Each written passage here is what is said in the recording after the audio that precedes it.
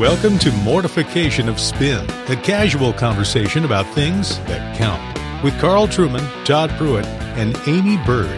Mortification of Spin is a weekly podcast from the Alliance of Confessing Evangelicals. Let's join this week's conversation.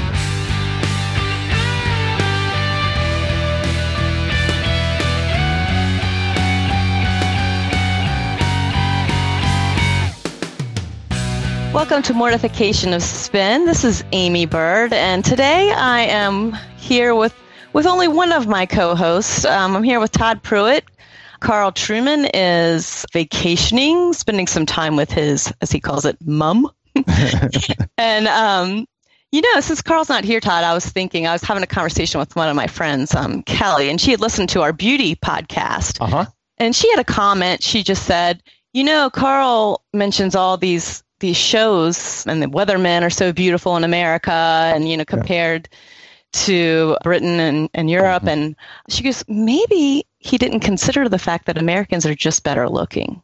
Well, see, I wanted to break in at that point because, let's face it. You compare the average British person, which, let's be honest, it always looks like somebody crashed a dirt truck into their mouth. And, there is a beauty gap that I think needs to be acknowledged. Yes, it needs to be acknowledged. And, we're not being beautist for acknowledging that. It's just the reality. And so, there's a reason why I am significantly better looking than Carl Trueman. It's because I'm American. It's the beauty gap. Absolutely. Well, all right, good. Well, we good settled that straight. Yep. Yeah, I just wanted to thank my friend Kelly for offering that to us. Okay, well, today we wanted to talk about something that is near and dear to my heart, and it involves a pregnant teenager, and she lives near me. She lives in my state, so it's kind of local. I've heard, I first read about it in local news and even people who knew the family, and it's this news story about Maddie Runkles, a young woman who maintained a 4.0 grade point average as a senior in her private school, Heritage Christian Academy. And like everyone else in the school, she signed a pledge to avoid premarital sex, drugs, and alcohol, and did not, as we now see, honor that pledge. And she became pregnant. She was repentant. She struggled with this consequence and the shame that it would bring upon her and her reputation and her family's reputation. And she confessed to her parents and then to the school with her parents' support about this pregnancy. And the school's first reaction was that she would be stripped of her office of president of the student council and that she would have to continue the rest of her classes at home. She would not be able to attend the school anymore to finish out her senior year, and that she would not be able to walk at her graduation with her fellow classmates. She was understandably upset, but knew, when she signed the pledge that those were consequences. However, she asked if instead of the principal sharing this with the school, that she had broken the pledge and publicly confessing that to the student body, that if she could, and that she could ask for forgiveness. And she was hoping that she could be restored to be able to walk with her classmates and finish out her senior year. She was able to go back to and return to her classes. She did publicly go before the school in a very, teary confession and plea for forgiveness. And then she still was not able to walk with her graduating class. And so what happened is the story just kind of spread like wildfire. I couldn't believe I was seeing it, I think on the New York Times, Life News. A pastor in Washington State, Sam Powell, I really appreciate his writing. He wrote a great article. She was on some of the morning shows, I believe, and Christianity Today just wrote an article about it. So a lot of people are now talking about pregnant teenagers and Christian schools and being pro-life and the friction here on how we handle these issues, issues. And it's a very tense sort of topic, and it's one that causes a lot of disagreements even among Christians. And I think, Amy, you and I were talking earlier, and one of the things that you and I agree upon on this particular story is that the decision to forbid her from walking with her class at graduation was a real misfire by the school. Again, we're dealing with someone who was publicly repentant, and the way that a Christian community deals with a repentant sinner is different than you deal with an unrepentant sinner. And it's not whether or not there are consequences. This young lady knows firsthand that there are consequences to sin. She's going to know throughout her pregnancy that there are consequences to sin. But there is also to be comfort for the repentant sinner. Right. And that's where I think the school made a poor decision in refusing her the chance to walk with her class, because it functions as kind of a, not kind of a shunning. It really is an act of shunning that adds to the shame that this young lady is already going to experience just by virtue of the fact that her sin has public consequences. And I think that that's probably what makes out-of-wedlock pregnancy such a scandalous sin among Christians, is that the reality of it you can see every day on that person's body, so to speak. Everybody's going to know. Right. And it's public in that way, but I have a real problem with her actually having, and she wasn't made to go before the school and confess, but I think she did that trying to restore herself. Right. And I actually think the leadership of the school should have stepped in there and covered her shame in that way and helped her through that process by them coming out with an announcement that would be approved by her and her parents. Right. Regarding her sin and her repentance, because it's not a sin against the whole school. Sam Powell does a good job of writing about that in his article, How Shame Drives Us Away from Christ. It's not a sin against the whole school. And so she didn't cheat on a test or defame school property or commit a criminal act in the school. It's a private act that has public consequences. Right. One of the things that I struggle with, because I've dealt with this in families' lives as a youth pastor and then a pastor. Right. And one of the things that you said there was how I in my ministry have sought to deal with that in these situations where you have a young lady and a young man, because there's two people involved in that sin, who transgress biblical sexual boundaries and sin in that way, where there is repentance. One of the things you want to do is to use that as an example of the goodness of repentance to your church. And so you don't then take that repentant sinner and make them pay for their sin in a way that undermines the beauty of repentance. Right. And so what I've never made a young person who has sinned in this way and then repented go before on their own a body of people to publicly talk about their sin, but rather as a pastor, I have done that on their behalf in a way that instructs the church how it is now that we embrace the repentant sinner. Right. And how with the repentant sinner, you don't heap shame on that person because there's repentance. And all of us seated here together are repentant sinners and have been gloriously washed of our shame by Christ. And now we have an opportunity as a body to do that for our brother and our sister here now. And again, you're able to do that for the repentant sinner. Yeah, and that's what also makes me question the function and effectiveness of such a pledge or contract that these teenagers are asked to sign.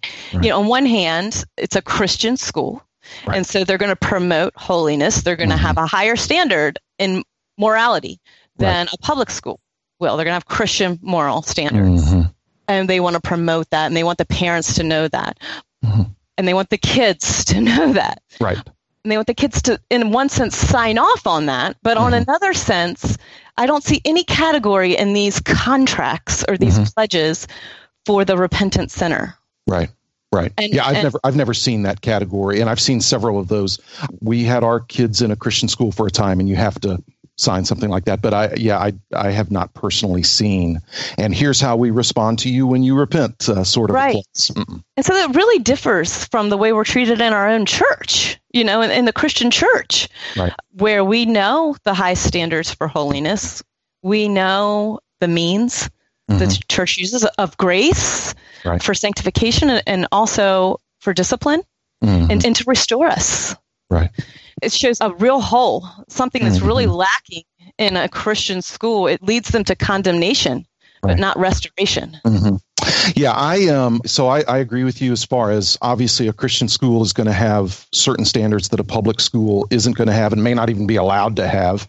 And it's right and appropriate. If the goal of a Christian school is to partner with the Christian parent, then obviously there's going to be some of those standards set in place. So the question is, though, is a signed contract effective at all? Well, obviously, people are still going to sin, not just kids, but adults. You and I are both in Presbyterian churches, and you take membership vows. I took vows before the presbytery. You took vows before the congregation in your church, knowing that we still struggle with indwelling sin. But in the church, there's a mechanism scripturally to deal with that if that happens. I would hope that a Christian school in this situation would have a mechanism in order to, how do I partner with this family and this church, this child's church, to help them towards repentance. Right. Not just to punish them because we're their school, but... Right. Now she's on the outside. She's excluded from this community. Right. And so the hope then for a Christian school is, how do I come alongside the parents and the church that this family belongs to, and how do they help me as a school, not the other way around, but how do they help me as a school respond to these things? Now, again, a school has to have certain standards. But if you're a Christian school, you want to be sure those standards are informed by the gospel. Yeah. Right. The other thing these contracts do is kids learn how to still break the contract without getting caught. Like she got caught because she got pregnant, but she says she knows other kids who had broken the other rules or that same rule. Sure. And even some of them were caught in that school, and they still lied about what they had done, and she came forward and told the truth. She showed true repentance. And again, the fact that she kept the baby, she knew then that there was going to be evidence of her sin. And, the hope for a young lady who sins in this way and repents by acknowledging the sin, repents by keeping the baby. What you hope to do at that point is not heap shame on that child, because the risk there then is that the church intends or sends the very dangerous message that, you're safer to abort the baby. Right. You're just safer to abort the baby. Right. I mean, when you haven't committed the sin and you haven't had the consequence of a pregnancy, and premarital sex, then it's easy to say that you choose life. Right. When you are in that situation and you know how you're going to be shamed, and the other students in the school see how she was treated, what message does it send? I mean, Maddie Runkles herself said it sends the message that maybe you should have gotten the abortion because we could forgive you for that. Right. Yeah. What's the next girl in that school going to do who gets pregnant? And here's the thing. I mean, this is a time, this age, 17, 18, that's a time in your life where your faith really starts becoming more your own, right? You start asking more questions. Your integrity is challenged, right? At that age more. It's not just your parents' faith or your school's faith. It becomes your faith. And as you're asking these questions, here she failed in sexual sin. She did. Yep. But she showed repentance and integrity in facing her future with her faith, with this child and doing the right thing, and stepping forward. And that's where I see a real harm done by the school here, because here's a situation that not only tests her faith, but theirs as well. Right. And how they respond. Can Christ cover her shame? Absolutely. Right. And what some people are going to do is unfortunately, they're going to misconstrue what we're saying here as, well, Christian schools, churches, they shouldn't have standards, which is not what we are saying. What we are saying is that when a sinner repents, you treat that person much differently than you treat the unrepentant sinner. The Scripture's very clear about the church's response to an unrepentant, hard-hearted sinner. Scripture's very clear about that. But because of that, we're also quite clear in what our response should be to the repentant sinner. And it's very interesting. In 2 Corinthians, Paul goes back and basically rebukes the Corinthian church because they haven't forgiven somebody who they disciplined earlier who now has repented. Right. And it may very well be the same guy that he talks about in 1 Corinthians 5 who had refused to repent and they hadn't disciplined him. Well, it comes to 2 Corinthians, and now you've got a guy that they've kicked out of the church because of unrepentant sin. He's repented, and now they won't let him back in, and he has to rebuke them for not forgiving him. And so in the case of this young lady, there doesn't even appear that there was a first step of hardness of heart and lack of repentance. It seems that what you had from the beginning was an acknowledgement of sin, a willingness even to go before the whole school, which had to be incredibly difficult. Although, I would commend her for doing that. I wouldn't have made her do that, but I commend her for doing that. And how you treat that person is real different from how you treat the unrepentant sinner. I want to read something that Sam Powell wrote regarding what you're saying. And he said, the worst part of what happened to this young woman is that she learned about a false Christ, a Jesus who shames sinners, who turns an angry and harsh face on those who confess and repent, who demands his pound of flesh before he offers peace. She was taught that Jesus first ridicules and gleefully watches us weep before he grudgingly offers forgiveness. She was taught that even after she goes through all of that, Jesus is still ashamed to be seen in public with her. She was taught that Jesus was ashamed to be her God, ashamed of her and her baby. No wonder young people are leaving the church in droves. Yeah, you see, and that's a huge, huge error for the church when obviously outside of Christ, there is shame. Because we're still in our sin. But that's part of the miracle of the liberating gospel. Yeah. Is that it liberates us, Christ liberates us from the shame that we cannot get out from under outside of Christ. Right. And so for the church to reappropriate shame and put it on the child of God is a repudiation of the gospel. Now, that is not to say that there aren't certain things about sin that are stigmatizing. I mean, I ought to feel bad about sin, but that's different from shame, the shame that Christ frees us from. If I'm cruel to my wife one evening, I ought to feel bad for that because I need to repent of that. Right. But that's different from the debilitating shame that Christ died to free me from. That impulse to feel bad about my sin is the Holy Spirit's witness in me to prompt me to make something right when I've erred. But that's very different from shame. Very different. Yeah. Shame pushes me away from Christ and from his people. That's exactly what Sam Powell is writing. It pushes you. It makes you go hide in the bushes like Adam and Eve. Right. Conviction of sin pushes me to Christ. Conviction of sin helps draw me nearer to my brothers and sisters in Christ. Right. And that's very different from shame. And are we as a community, and I mean, so we're talking about some differences here because this is a Christian school. Her church came behind her. And they did offer her that grace. Good. And they are supporting her. And same with her parents. Yeah. So those are both really wonderful to hear. But then there's this situation with the school. And like I said, I wish that the leaders of the school would have not had her personally have to confess before this. I just think that's shaming. Yeah, I would not have insisted on that. And it still wasn't good enough, so... Right. It's just hard. And who else do you see doing that besides pregnant teenagers? Yeah. Who else has to do that? Yeah. Does the kid who gossips or lies at school have to do that? And there's real reasons to keep people from walking, even in a public school. Absolutely. Yeah. Cheating, crimes committed. Failing. For sure. Yep. Failing. Right. Taking property. Right. Some are going to hear us and wonder, okay, so then what is the right response? Let's say a young unmarried lady in your church comes up pregnant. What is the right thing to do? And I've had to navigate this with families over the years. And when I was growing up, I saw, pregnant girls have to, come before the church and confess their sin. And that's not the path I have followed because I don't think it's wise and I don't think it's helpful. What I've done before in the not too distant past is when a young lady has gotten pregnant, she's a member of our church. She's confessed Christ. She's received the sign of the covenant. She's in a Christian family who are in our church. And that family has come to us as pastors to say, look, here's the situation with our daughter.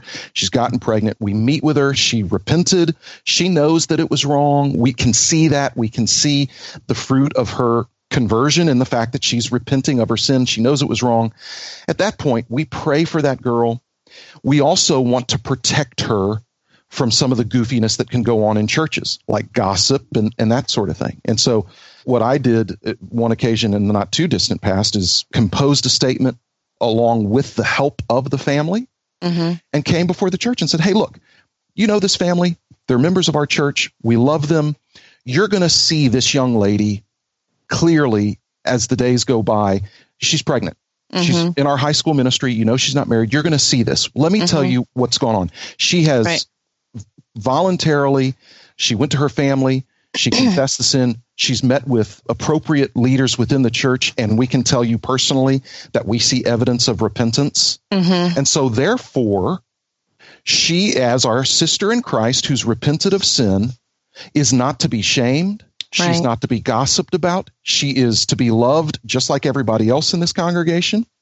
And furthermore, we're very thankful that she chose to give life to this child. And so when you see her growing in her pregnancy, give thanks for the fact that she chose to do the more difficult thing.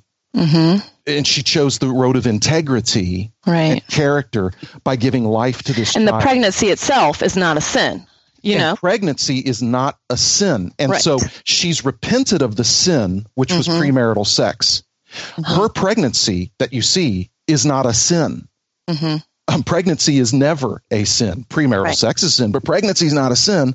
And so I was able to instruct the church. The church was deeply moved by that. And now as they've seen this girl pregnant, there's no scandal involved. They know that this is a sister in Christ who's repented of her sin. And now we're really glad that she is honoring and treating with dignity the life that is in her. And we didn't humiliate her. She knew that was happening. She and her family.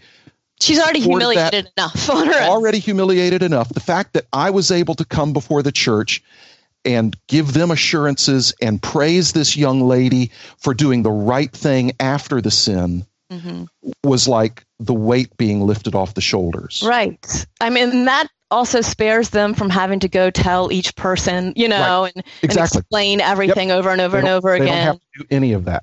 The church took care of her. And as another, she repented. You also don't know, was this an abusive relationship she was in? You know, like there's a lot of shepherding questions to ask to help protect this girl at first. And, you know, and if it is just a boyfriend and girlfriend taking it too far into sin, well, then she needs counseling there too of how to move forward. Her life is going to be different from here on out. It's going a trajectory that she'd never planned on. And again, what the church and what the Christian community needs to do at that point is to say, young lady, we don't have to tell you that sin has consequences. You know that now, but we want you to know that we're really thankful that you chose the much more inconvenient path of treating this little one with dignity. We're really thankful you did that. And because of that, the church or the school or what treat the baby with dignity as well. Exactly. And so because of that, because you did the right thing, we're going to come alongside in whatever way is helpful for you to assist you in this. Obviously, you've got a family, thank God, who's going to be helping you with that. And we're going to rejoice in the life of this little one. Yes. You know? That is such an important point, I think, rejoicing in the new life, because there is a Christianity Today article really focused on the tension between the Christian virtues that we uphold of chastity on the one hand and life on the other hand, that there's a real tension when you have a teenage pregnancy or an out of wedlock pregnancy, you know. And so when you fail in chastity, as the church, what we want to be able to say to the young lady is, we're not going to shame you into committing the other sin too. And it's just a picture as well to the rest of the community. Choose life. Because I think the picture that maybe the young women, I should say, in that school saw was it would be much better to get an abortion. Be easier, less embarrassing. And it is easier and less embarrassing. It is. But I can't bear this shame. I can't bear this humiliation and this treatment by my own community. If I'm repentant as well. I mean, exactly. And so when you go beyond the appropriate conviction of sin that leads us to repentance. When you go beyond that and seek to add to it shame, which Christ died to remove from us, then what you do is you undermine the gospel and you undermine that child's faith that Jesus is a real Savior. Right. Exactly. I mean, I couldn't put it better. So, obviously, again, if anybody hears what we're saying and says, Bird and Pruitt are saying that sin doesn't matter or it's unimportant, wrong. Let me tell you, every family I've ministered to that has a child that sinned sexually and then got pregnant knows full well that there are consequences to sin and that sin can really mess up your plans and change your life in ways that you wish it hadn't changed. You typically, for a genuine convert, you typically don't have to convince them, ones in this situation, that sin has, in some cases, some long-lasting consequences. This young lady, and praise God, her church and family are doing the right thing. This young lady is going to be able to bear witness that, look, all sins are equally damning before God, but there are some sins that can mess up your life even more. And so chastity is a really good thing for you. Chastity is a really good thing. I'm so grateful I have this child, grateful for the Lord's providence in my life, but she will be able to give witness that, look, I can tell you firsthand that sin can have long-lasting consequences. She's not going to have to be convinced of that. And so we don't have to add something to her to make her understand that sin can do some real damage. Of course it does. If the gospel we proclaim is real, then Jesus offers something very, very liberating that the church has to learn how to embody. And the church has to learn how to apply to the lives of people who find themselves in this situation. And he uses these very things. Right. To reveal so much in our own hearts. Yep. And for our own sanctification. Mm-hmm. And she, as a repentant sinner, but now a mom. She's a mom. Yep. And she will be sanctified through that. Mm-hmm. And that child is a blessing now. Absolutely. So while she has a hard road for raising a child at that age without the covenant of marriage coming beforehand and all those consequences are there, the child is still a blessing. Yep. If we say choose life, it's because life is a blessing. Right. And it's a gift from the Lord. Exactly. And the child should not be stigmatized. I hate the term illegitimate child. They're illegitimate parents, but I hate the term illegitimate child. And, again, fortunately, one of the blessings is that this girl is in a believing home with parents who love her and apparently understand the gospel, and in a church that apparently understands the gospel. That's a really good thing. There's, of course, we know across the nation there are many, many young women who find themselves in this situation that don't have the church. And so what you hope is that the church does this really, really well. Yeah, we should be modeling. Exactly. It's not a church, it's a Christian school. But the message and the reason why this story is spreading like wildfire through all these secular news sources is the message that it's sending. Oh, they're not really pro-life. Right. They just say they're pro-life. Yep. And churches can err in two directions here. We all know that there are churches that don't take sin seriously. We see them all the time. But we also know, unfortunately, that there are churches that don't take the implications of the gospel very seriously either. Right. And we err in going one of those two things. It's such an otherworldly thing to say simultaneously. We hate sin. We hate what sin does. We take it seriously. We really believe what the Bible says about this sin. And we also believe that where sin abounds, grace abounds all the more because of what Jesus has done. That's such a beauty of Christianity, like that we could show that witness to the world. Right. It's wonderful. Right. Yeah. Well, this is a challenging topic. As Amy said, this is a story that has gone viral. I've seen mentions of it all over social media from various news outlets around the country. These are opportunities, first of all, opportunities to love and restore a repentant sinner. Before it's any other kind of a public witness, we want it, first of all, to be an actual application of the gospel in the life of a real person like this young lady. But then after that, then it becomes a public witness. Are we going to proclaim and to model and to apply a gospel that was provided by a crucified Savior who bore our sin and bore our shame? We want to be able to give public witness to that and to show that within the Christian community, there is a response to the repentant sinner, which really models a salvation that was big enough and good enough to cover our sin. And we hope that this young lady will experience that in her church and in her family. We are grateful that she is bringing this little one to life. We rejoice in that, and we rejoice in this life that is to be born, and pray that this child will know the Lord, will be raised always believing in Christ, and will walk with the Lord. That would be a wonderful, wonderful blessing, and something that the church ought to be able to celebrate.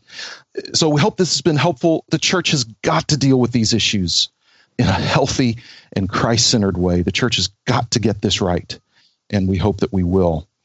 If you'll come to our website, mortificationofspin.org, we've got a free giveaway for anybody who comes. It is a free MP3 download of a message by James Montgomery Boyce called A Psalm of Repentance. A Psalm of Repentance. And again, the good news is that for the repentant sinner, there is full restoration, there is full forgiveness, there is full washing of shame. The repentant sinner does not walk in shame, and we want to get that right. So be encouraged by this message. It's free to everybody who comes to our website, mortificationofspin.org. And while you're there, just be reminded that Mortification of Spin is a listener-supported podcast. If you'd be so kind as to consider making a financial contribution so that the Alliance of Confessing Evangelicals can continue to provide this website and continue to give Amy and I those Mercedes-Benz leases, that would be awesome. But until we talk again next time, hopefully the less attractive Carl Trueman will be with us, and we'll look forward to talking to you again at that time. Goodbye. Take good care of my baby. Please don't ever make her blue. Just tell her that you love her. Make sure you're thinking of her in everything you say and do. Thanks for listening to Mortification of Spin, the podcast of the Alliance of Confessing Evangelicals. To read more on hard-hitting topics like this, visit the podcast page and blog at mortificationofspin.org, where we'll have links and other articles from Amy, Carl, and Todd. And while you're there, please subscribe and consider making a donation. And be sure to listen next time when Carl, Todd, and Amy talk about... Todd, what would you like to say that will totally offend most of our listeners? And here's a shovel. Well, as you know, I like to avoid controversy at all costs. It's interesting. The origins of the term, we really find it in the philosopher Aristotle. Justice for Aristotle was giving each person his due. The person who loves their neighbor as themselves is not going to be a racist. Right. Is and not if you're going to preaching abuse that children as a church and you are racist, then there's a huge problem. Then there's a problem. There's a total disconnect. That should be pointed out. That interview is next time. Join us then.